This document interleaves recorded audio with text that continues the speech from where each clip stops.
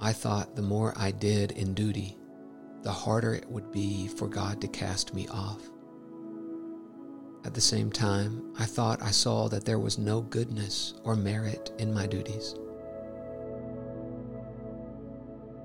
I saw that there was no necessary connection between my prayers and the bestowment of divine mercy, that they laid not the least obligation upon God to bestow His grace upon me, and that there was no more virtue or goodness in them than there would be in my paddling with my hand in the water, which was the comparison I had then in my mind.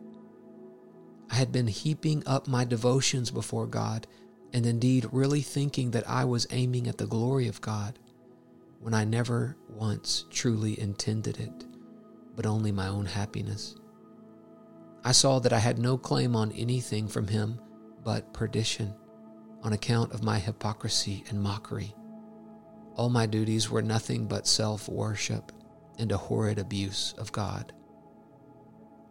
I continued in this state of mind from Friday morning till the Sabbath evening following, July 12, 1739.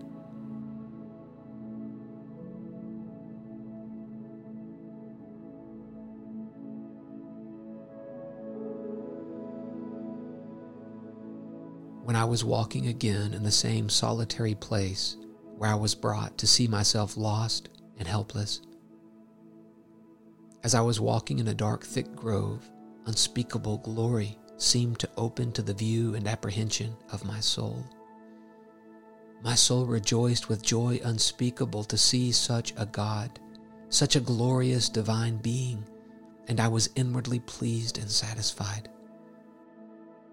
I was amazed that I had not dropped my own self-righteous efforts and complied with this lovely, blessed, and excellent way before. If I could have been saved by my own duties or any other way that I had formerly contrived, my whole soul would now have refused. I wondered that all the world did not see and comply with this way of salvation entirely by the righteousness of Christ.